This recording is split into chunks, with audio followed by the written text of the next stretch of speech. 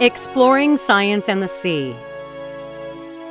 Tiger sharks can boldly go where no diver has gone before, or is likely to go anytime soon.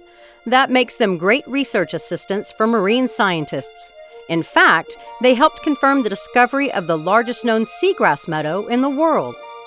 The seagrass is in the Bahamas. Scientists used satellite observations to get a rough estimate of the size of the beds.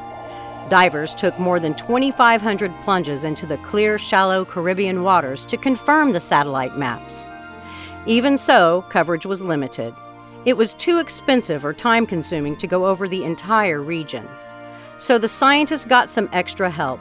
They attached video cameras to 7 tiger sharks, the largest sharks to routinely patrol the Bahamas banks. Tiger sharks like to hang around seagrass beds, making them good tools for checking things out.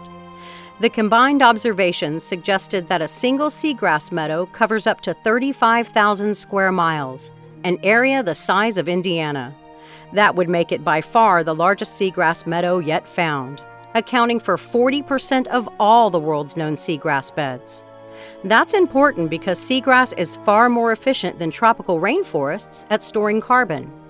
That keeps the carbon out of the atmosphere so it can't contribute to our changing climate. The researchers estimate that the new meadows could be hoarding roughly 20 to 25% of all the carbon held in seagrass beds. Beds mapped with the help of tiger sharks. Science in the Sea is a production of the University of Texas Marine Science Institute and is on the web at scienceinthesea.org. I'm Holly Brawley.